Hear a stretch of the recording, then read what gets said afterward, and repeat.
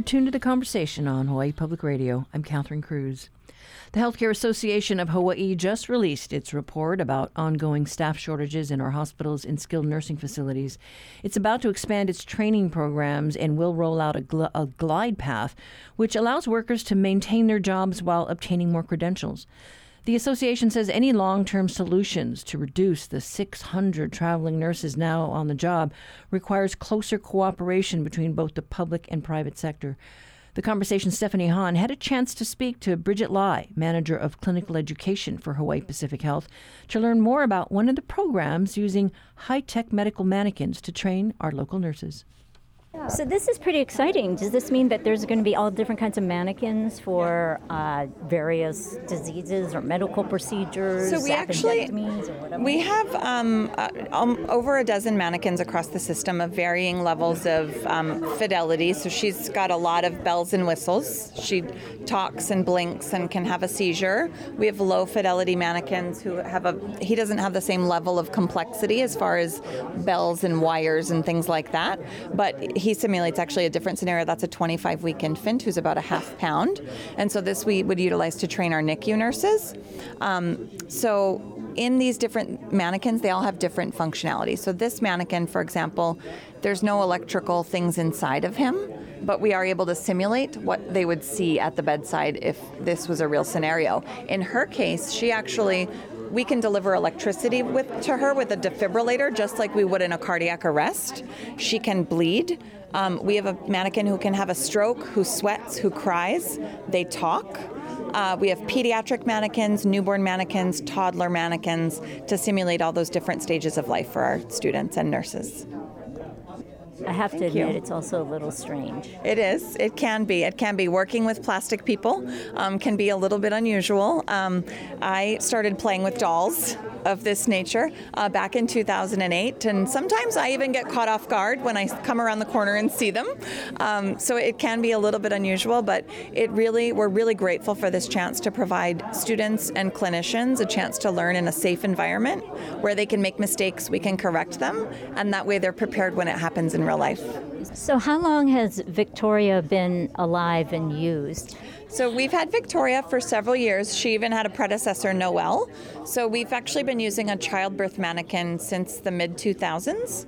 So we've used this type of training for a long time. Much like our iPhones, they get fancier each time. So they evolve a little bit with each time. But we've had simulations as a part of our standardized training since 2009. And the mannequins are part of the Perinatal Academy, a specialty education program.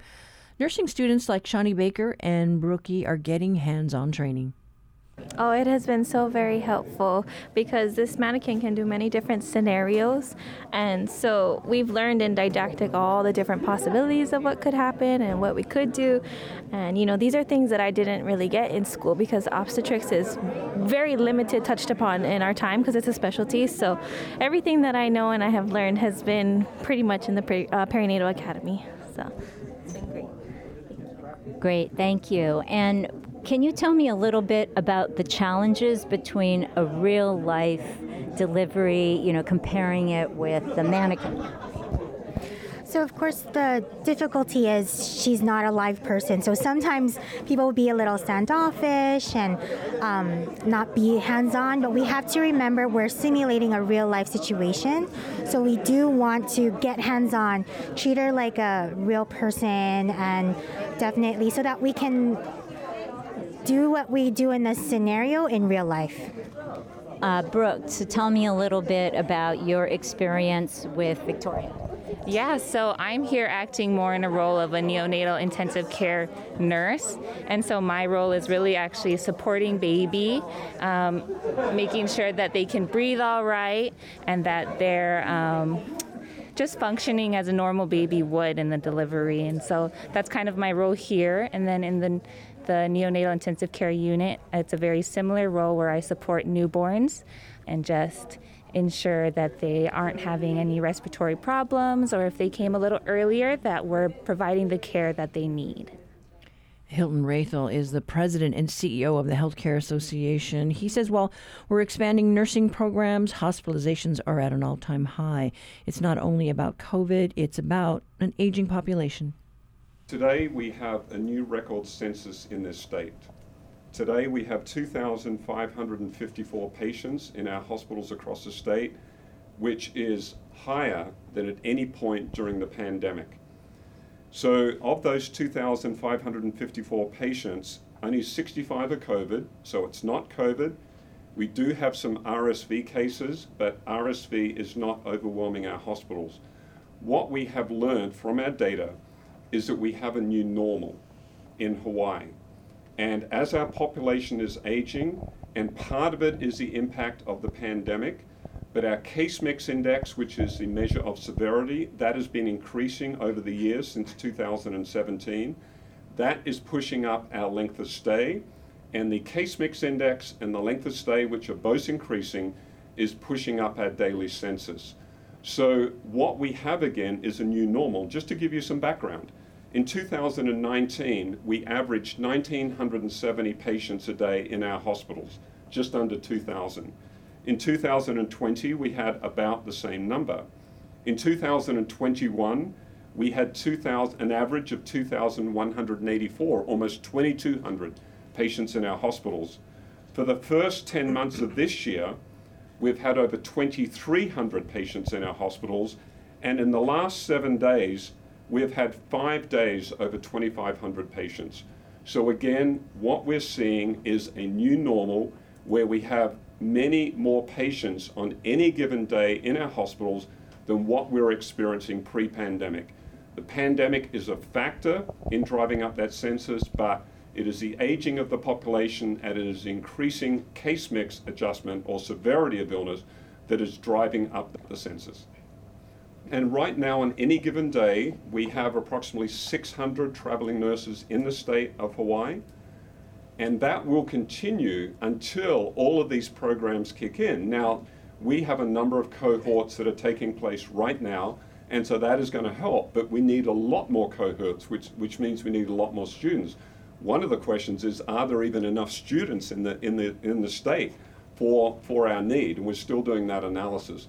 When you're talking about the governor, for example, and the state legislature just recently approved funding to expand nursing faculty at UH. That is going to help. We're working with President Lasner and his team in the community colleges to increase funding for even more positions, and there is going to be in the budget for 2023, the University of Hawaii is adding about approximately $6 million into their budget to expand even further the nursing faculty. So we need even more faculty than what was funded in the funds that were just released. So until we can get our own staff growing and trained, we're going to continue to need the travelers because we just don't have enough. We're not staffed in Hawaii for 2,500 patients a day. So it's an incredible challenge for our hospitals. Rachel adds that many nurses are leaving the state because of the high cost of living and lack of affordable housing. Some of them are being recruited to the mainland. There are Oregon, for example, some of the hospitals in Oregon, they are offering signing bonuses to brand new graduates, and the cost of living is lower. So some nurses make the decision, even though they're trained here, and even though there's a job here waiting for them, they're still relocating to the mainland.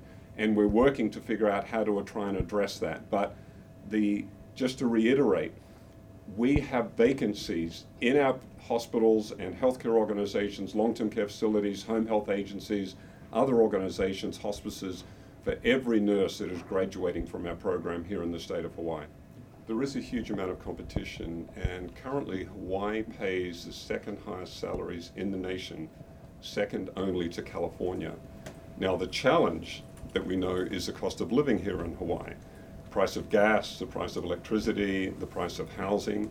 So when you factor in the cost of living, it really is a challenge to make us competitive. So that is why we're very excited about the ability to work with the governor-elect, the lieutenant governor, the legislature, and the mayors to address some of those fundamental issues. We need a lot more affordable housing, for example, so that people who are here, including our nurses, but people in other professions as well, have housing. when we interview people, we talk to people who are graduating from our healthcare programs or we're trying to recruit, one of the biggest reasons for people either leaving the state or not wanting to come to Hawaii is the cost of housing. So that is, we're already having discussions with the governor-elect and his team and the mayors, and there's developers. There's a lot of people who are interested in solving this problem, but we do have to address that housing problem. We can't change the price of a gallon of gas, for example. That's set at an international level, but the things we can change, for example, or have an impact on, like housing, we can do that. That was Hilton Rathel, CEO of the Hawaii Healthcare Association, talking about the reasons behind our state's staffing shortage. He says while outreach efforts aim to get local high schoolers into entry-level work programs, our newly elected leaders in private interest must do more to address the housing crisis.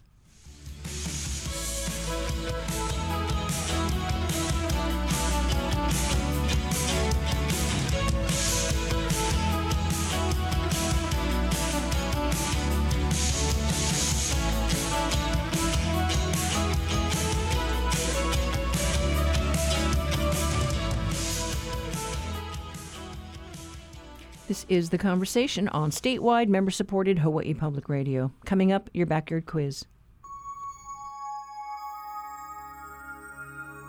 Unihoa, Olehua, Unihau, Okaua, Oahu, Omolokai, Olanai, Omau, Okaho'olabe, O Hawaii.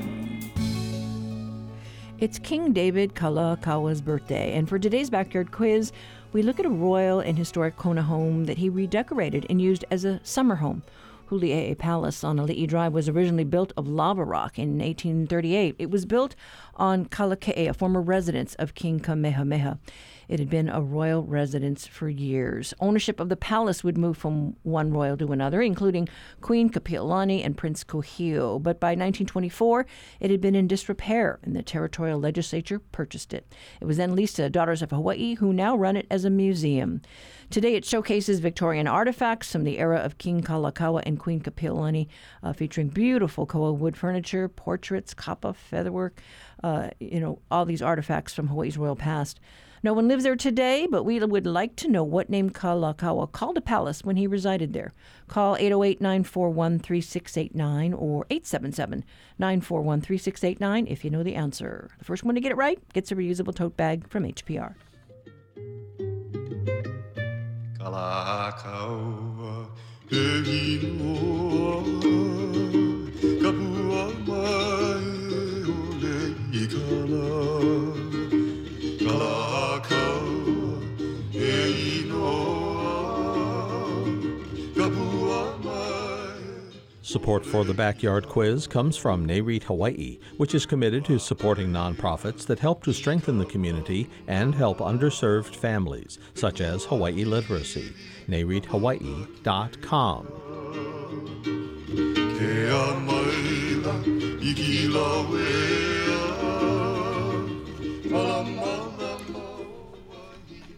Congressman-elect Jill Takuda goes to Washington. That is the subject of today's reality check. Honolulu Civil Beat reporter Nick Ruby on the line today. Good morning.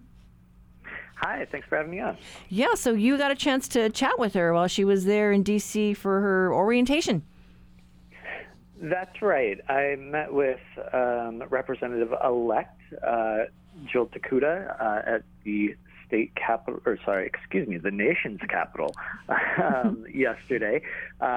She was, of course, wearing her lei because she was taking part in the freshman photo opportunity that they did out in front of the Capitol. We actually posted a selfie of her out there, but she is in town along with dozens of other new members of Congress, basically trying to get up to speed on what it actually takes to be an elected representative here in the nation's capital. Part of that is just, in some respects, just learning where you're going, learning how to actually cast your vote, whether it's a yes or a no. There are logistics involved with that. And those, for example, when I was meeting with her, there was a presentation about how to find and select a chief of staff. Now, of course, Takuta has already sort of gotten a head start on that. She's already hired her chief of staff, but that's because in large part we kind of had an assumption that she was going to be our representative after winning the Democratic primary. Yeah, and there are a number of our more senior lawmakers there who can give her some tips. But yeah, once you're there, I'm sure it's just kind of a real eye-opener. Yeah, I mean, it's a whirlwind. I mean, especially for somebody coming from Hawaii. Takuta is a former state senator where she served as a member of the majority within the Democratic Party, and now she's coming in to a Washington that is going to be divided in a lot of ways. The House is expected to be in GOP control. The Senate is going to be in Democratic control. And for the first time in her career, she's going to have to figure out how to navigate what it's like to be a member of the minority, especially when there's a lot of turmoil and division within the Republican Party already, especially with such a slim majority that's expected within the House. Well, I know when she was in our studios before the general, she was talking about the committees that she was eyeing, and so we'll see where she ends up. Yeah, I mean, she's looking at trying to get a spot in education and labor or on agriculture. Those are committees that she has really been aiming for, but she's also, said that she would serve on armed services, which many other members of Hawaii's federal delegation have served on in the past, including Kai Kahele, who she will be replacing, and Tulsi Gabbard, as well as Neil Abercrombie and Colleen Hanabusa before them. Yeah, so it'd be interesting to see, who she gets to know better, during this time, since there are a lot of newbies there in Congress. Yeah, and I think that's one of the things that a lot of these lawmakers are doing, or future lawmakers are doing, is they are starting to forge and build relationships with other incoming members of Congress. And I think that can be the foundation for actually getting work done in the future, particularly, if you haven't worked across the aisle before or don't have a lot of experience doing that, this might be your opportunity to maybe meet somebody who could meet you in the middle on an issue, despite the fact that they are a part of the opposing party. And it's interesting, when you look for common ground, your article mentions that she's thinking about this idea of a congressional mom caucus. Yes, so a big part of Takuta's campaign was the fact that she's a working mother and that she's going to be leaving her husband and two school-age children behind in the islands and traveling back and forth. Now, of course, other members from Hawaii's delegation have done this as well, including Brian Schatz and Mark Takai. But, she has formed a big part of her political identity, particularly in her run for Congress, as a working mother. And so she wants to team up with other working mothers in Congress to see if they can work together. I mean, it's all about coalition building and looking for paths forward. Well, we'll see how she does and see how long it takes her to get used to the cold. But thanks so much, Nick. Hey, thanks for having me. That was reporter Nick Ruby with today's Reality Check. You can check on the stories on civilbeat.org.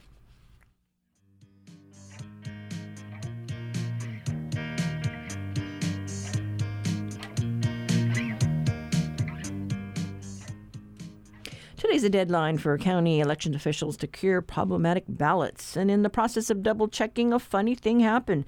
They discovered duplicate copies of a particular ballot on the Big Island and have flagged the case as possible voter fraud. It's in the hands of the state attorney general now. Such are the nuts and bolts of the election process. And today on The Longview, our contributing editor, Neil Milner, joins us to give us some perspective post-election. Good morning. Good morning. So, you want to talk about election and butterflies? I want to talk much more about butterflies than I do about the elections, and this is why. The results of the elections gave me a sigh of relief. The story of the butterfly inspired me. It inspired me not because of the butterfly itself. Butterflies tend to do that to people. It inspired me because it actually showed how government gets things done. And it's the trouble with elections is that they suck all other kind of thought out of the room. It's all about promises. It's all about what's going to happen on the first day. It's all about policies we're going to adopt immediately, most of which don't really have much of effect for long periods of time. Affordable housing here is a good example. And opposed to that, or alongside of that, is the fact that in everyday social and political life, there are kind of concrete things that we get done.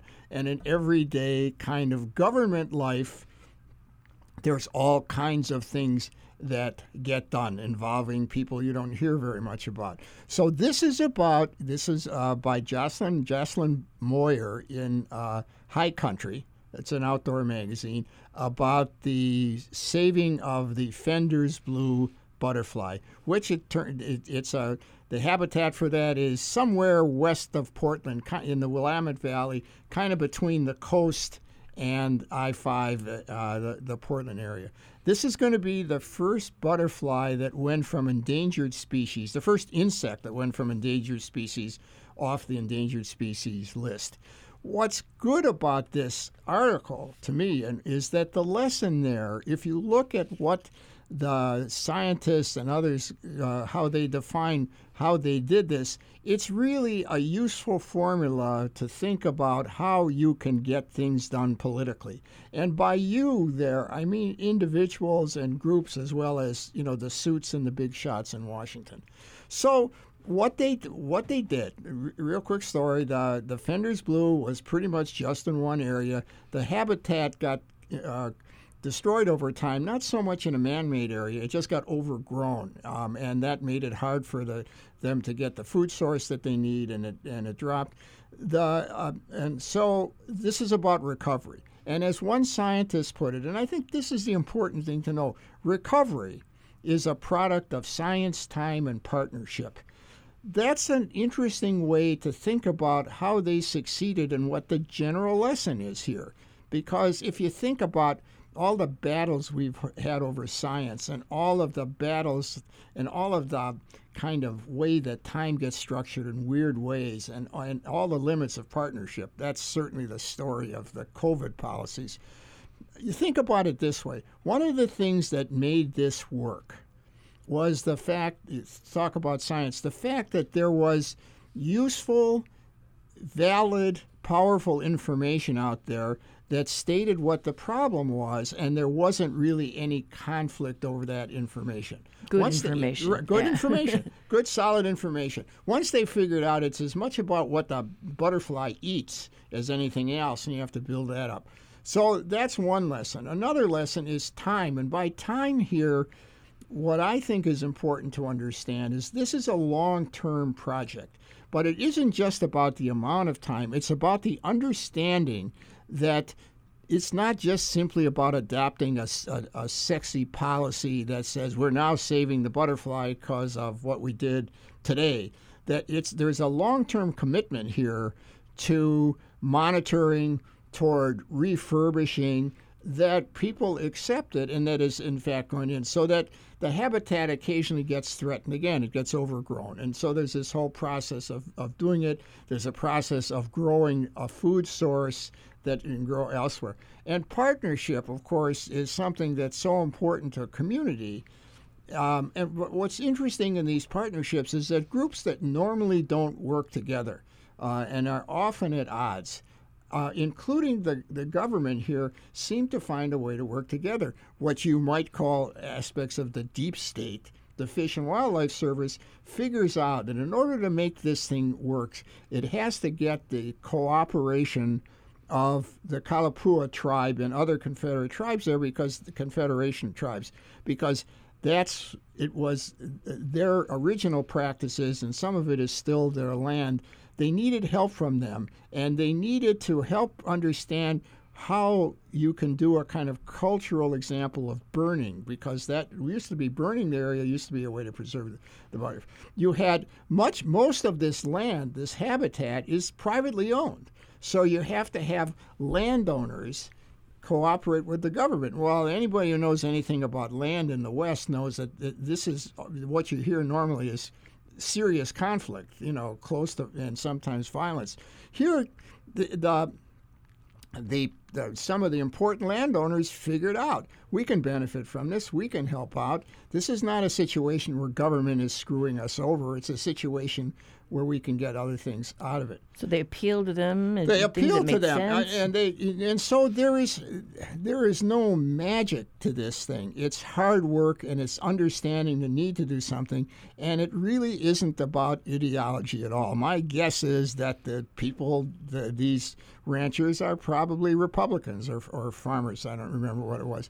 So what I think is important to learn about this is that there's two kinds of politics. There's the stuff that goes out there that we hear about all the time, but really it affects us only indirectly in everyday life. It's important. The war in Ukraine is important.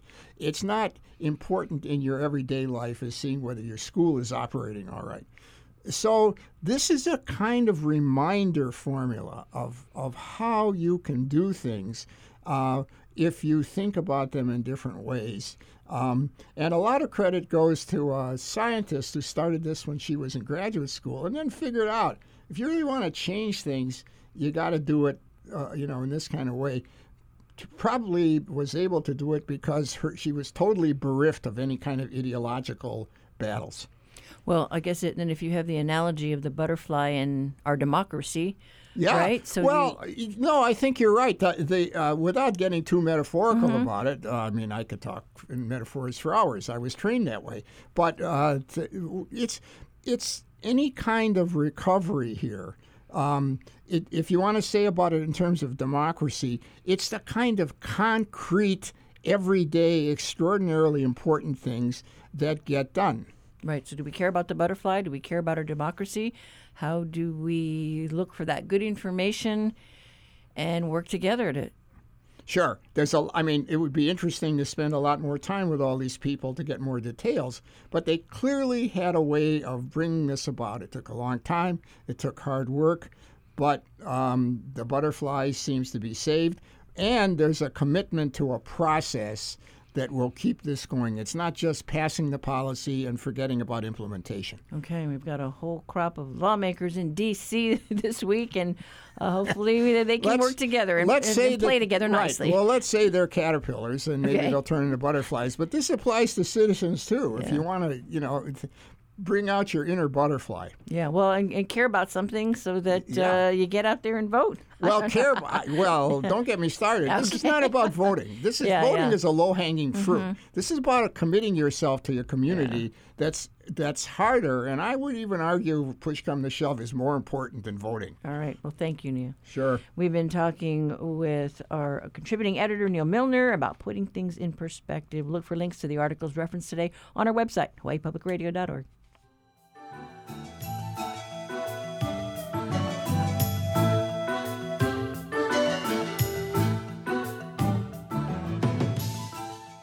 Support for HPR comes from Mobi, a Hawaii wireless company serving the island since 2005, committed to providing personal service to each customer, featuring a locally based customer care team. Learn more at mobi.com.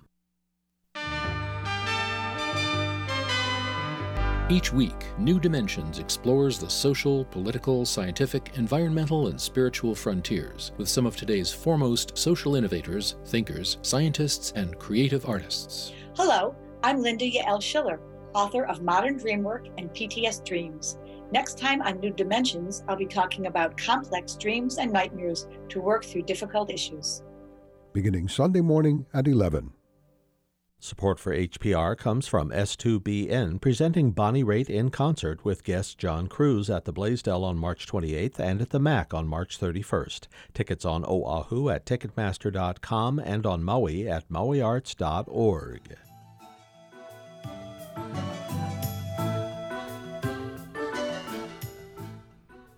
This is The Conversation on Hawaii Public Radio, and we now go to this week's Manu Minute. University of Hawaii at Hilo professor Patrick Hart introduces us to an endangered native bird with a singular call and an unusual crest.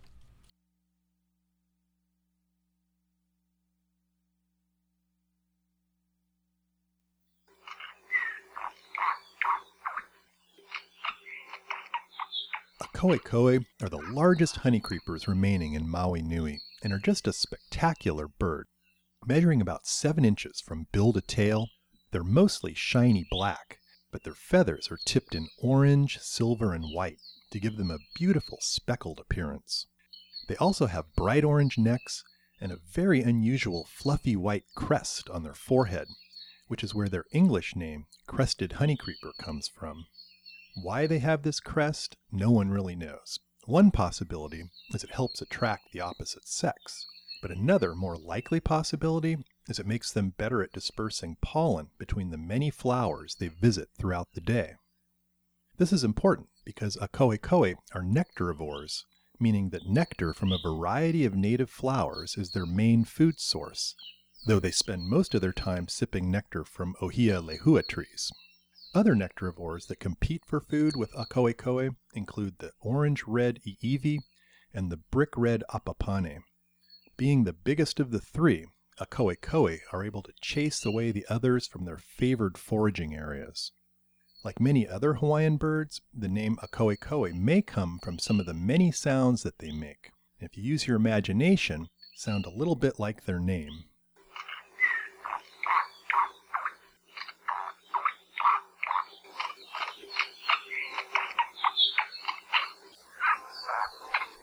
Akoikoe once ranged throughout Maui and Molokai, but today are only found in a relatively small patch of wet forest high up on the side of Haleakala volcano. With less than 2,000 birds left, they're considered to be critically endangered and are a major focus of conservation efforts from a variety of groups, including the Maui Forest Bird Recovery Project. Like most of our remaining honeycreepers, Akoikoe are very susceptible to mosquito-transmitted avian malaria, and one recent study that used radio transmitters to track the movements of adults and juveniles found that while adults rarely leave the safety of their mosquito-free territories at high elevations, the juveniles travel widely across the landscape, including lower elevation forests that may have plenty of nectar resources but also have disease-carrying mosquitoes. This, plus the fact that Akoikoe only have 1 or 2 babies per year, is a major reason why their populations continue to decline, despite there being plenty of forest left on Maui for them to live. Also, as temperatures continue to rise with global warming, these mosquitoes may invade the mosquito-free habitat at high elevations in Akoikoe's last stronghold. Landscape-scale mosquito control may be our best hope at saving this iconic bird, and a new technique that uses naturally occurring bacteria known as Wolbachia to sterilize breeding mosquitoes may actually be implemented in the next few years. Hopefully, this will reduce or eliminate mosquito populations in Akoikoe habitat before it's too late. For Hawaii Public Radio, this is Patrick Hart from the UH Hilo Department of Biology.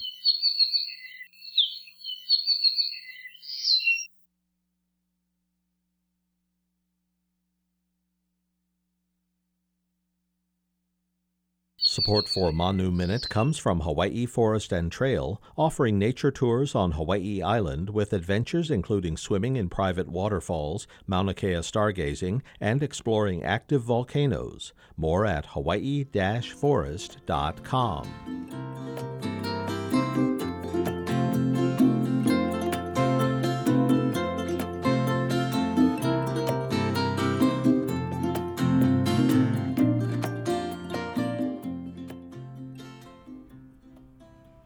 For today's Backyard Quiz, we remember King Kalakaua birthday by visiting his Kona residence.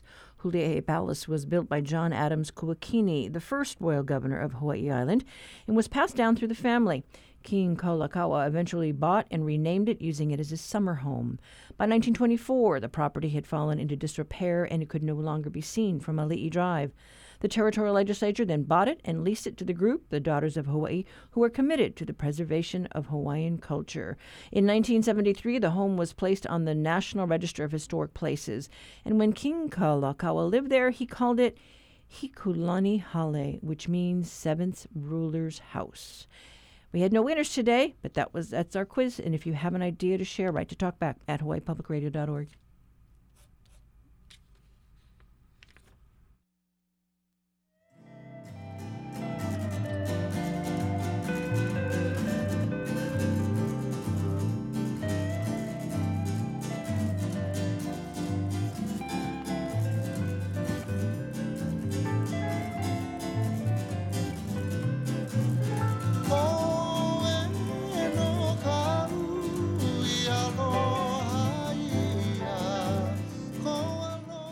Support for HPR comes from An Evening with David Sedaris. The humorist, comedian, and author is coming to Hawaii Island, Kauai, Maui, and Oahu, February 11th to the 18th. Tickets at davidsedarishawaii.com.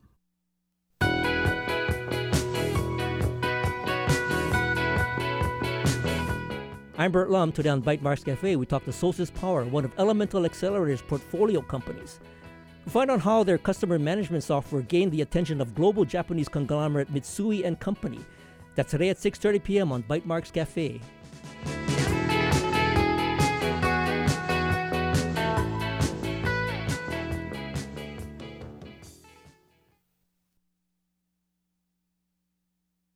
Island Community Health Center, providing medical, dental, and behavioral health care services island-wide. Learn more at hicommunityhealthcenter.org.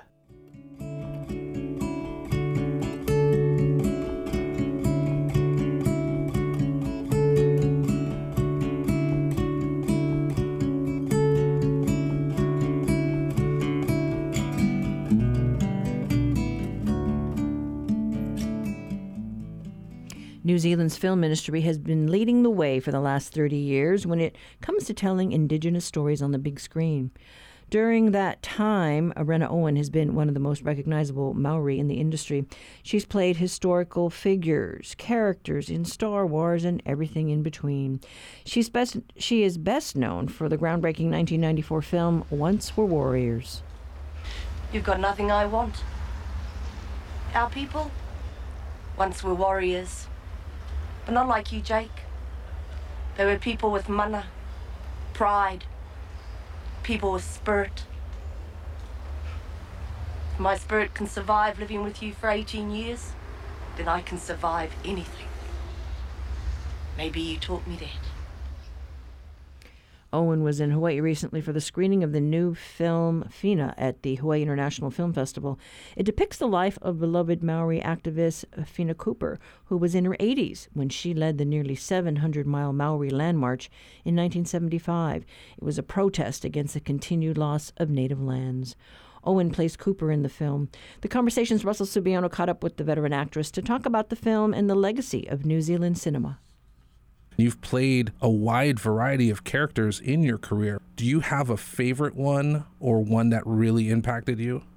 Well, of course, it would have been Beth Heke was the first that had the biggest impact on me personally and professionally, playing that lead role in Once Were Warriors. And as an actor, we got the cherry on top of the cake. Usually an actor works their way slowly but surely up through the cake. We went straight to the cherry. And I naively thought every film I'd do would be another Once Were Warriors, and of course it's not. But I'm lucky that I have been able to go on and do sci-fi and horror and a lot of other genres. And in those decades, I tended to be cast in those projects because I was ethnically ambiguous. And I didn't come in a box because I am biracial, Māori and Pākehā, Haole, Caucasian. And so in the world of sci-fi, it really... George Lucas saw Polynesians as the face of the future, and hence he put 5 of us into the prequels in 2000. So, yeah, that Heke, and then, of course, Tonwi, because I had no idea of the world I was entering. I did not realize that Star Wars was a religion until I went to a convention, and, of course, I was just blown away. And most recently, 2 things have had an enormous impact on me these past couple of years. One was having the privilege of portraying old Dame Fina Cooper at the age of 80 and 99, and of course she is the most beloved Te Whai o Te Motu, Mother of the Nation, and of course became world famous with leading the Land March in 1975. And the other role that's also up there in this last couple of years is Havina in Seth MacFarlane's show The Orville.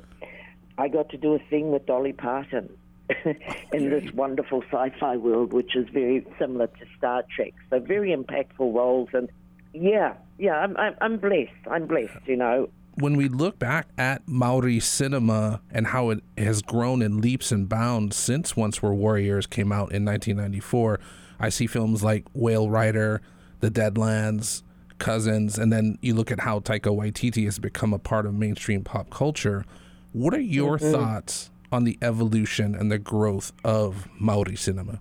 Well, that for me, Once Were Warriors, the thing that pleased me the most. Just very briefly, I grew up as a young person, very creative, writing, acting, doing traditional Māori singing and dancing. So I knew as a rangatahi, as a young person, that the stage was my place in the world, and that's what I wanted to do with my life. However, at the end of the 70s, being an actor was not an option for a little native girl. We had no role models. There were no brown faces on our TV screens or in our cinemas. So 15 years later, when Once Were Warriors came out, that was the aspect that pleased me the most, is because that film told all our brown children around the world that they could be actors, they could be filmmakers, they could be writers, they could be directors. And of course, we've gone on to actually absolutely do that, not just in cinema. I mean, we have Māori television. We have our own networks, and so do Pasifika. Pacific Islanders. It's just really, Once Were Warriors opened the door. It educated a lot of people around the world that there was an indigenous race in New Zealand and aspects of the Māori culture.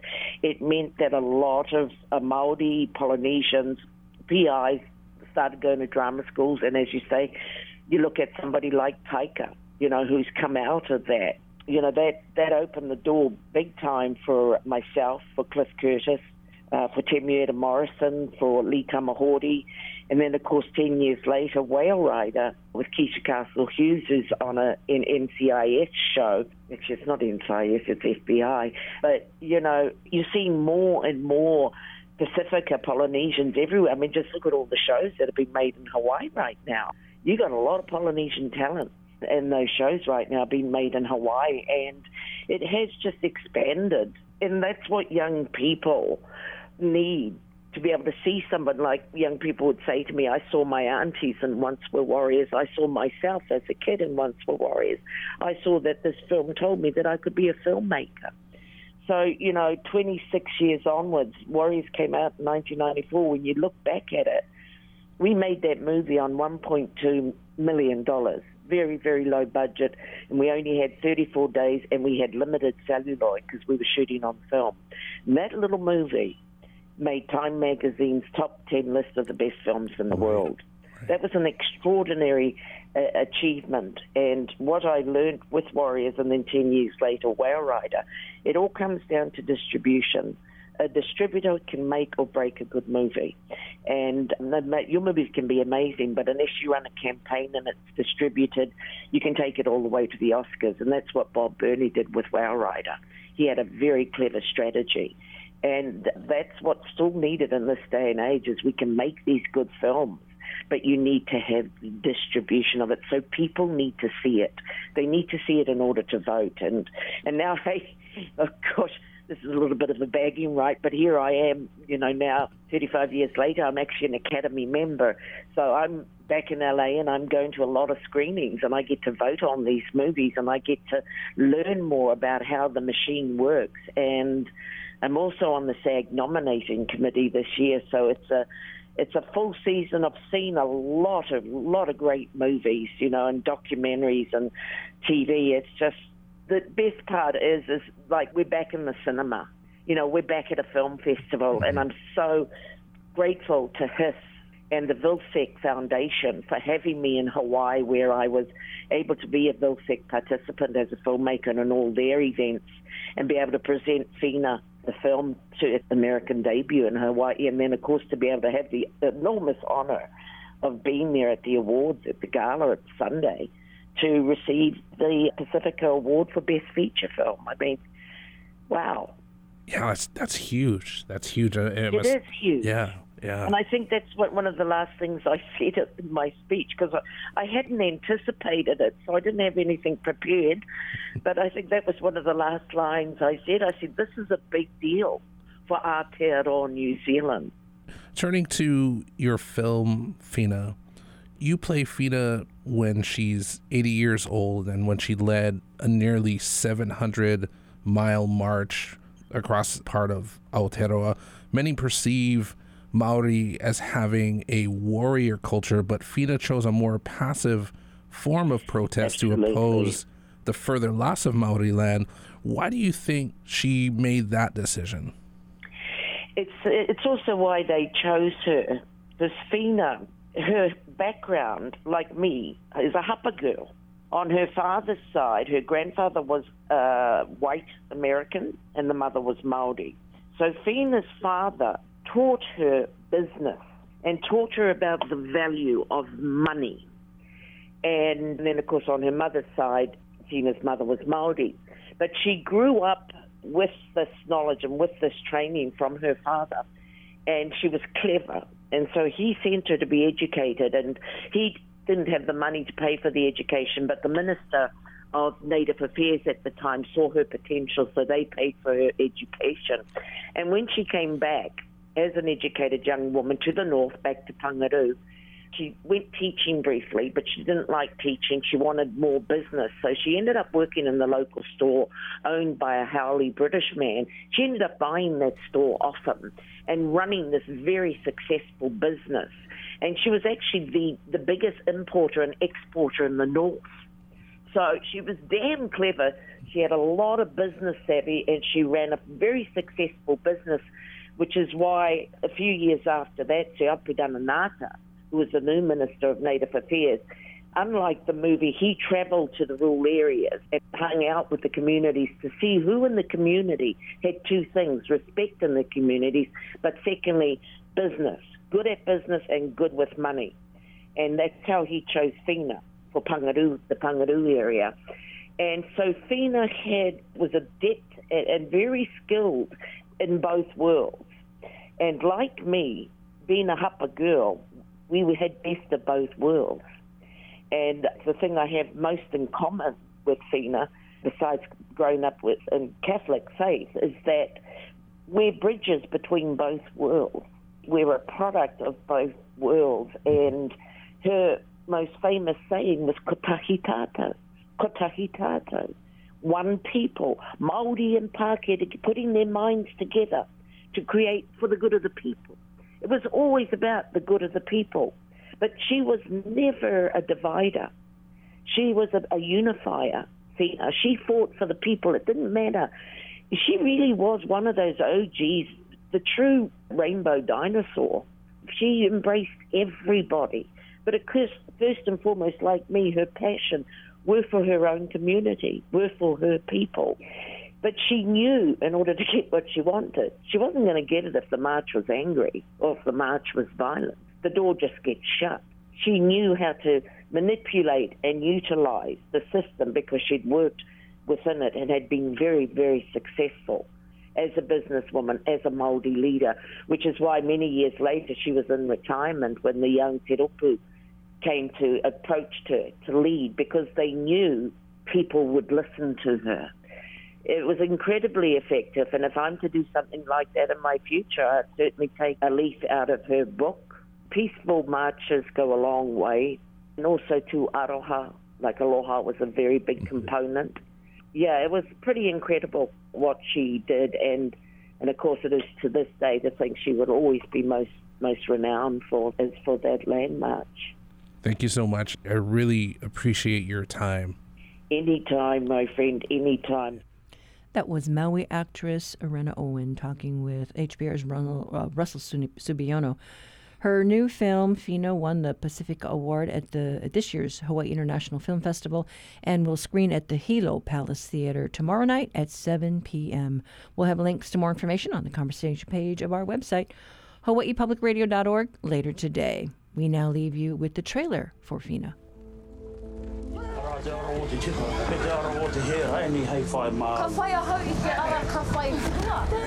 Maori land, not yours! I used to come here when I was a child. They owned all the land around here, as far as you could see. The place feels like it's dying. There's no jobs. Sorry, Fina. I know things are difficult for you right now. Our land sold from under us. Our culture scattered in the dust. Fina, if things are to change, we must change them. I'm not sure I am one of those people. No one hears us fire, but when you speak, people listen. you could make our voices heard.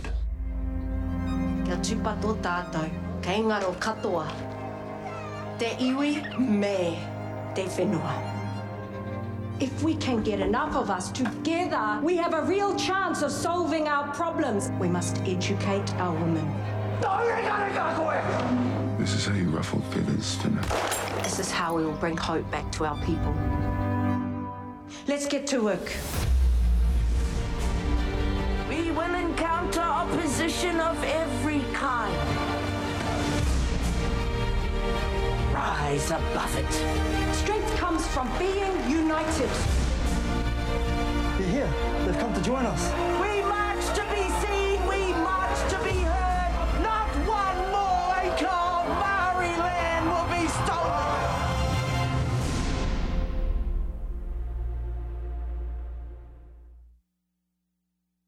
Support for Hawaii Public Radio comes from the new Hawaii Island Community Health Center, providing comprehensive health care open to all. Learn more at hicommunityhealthcenter.org.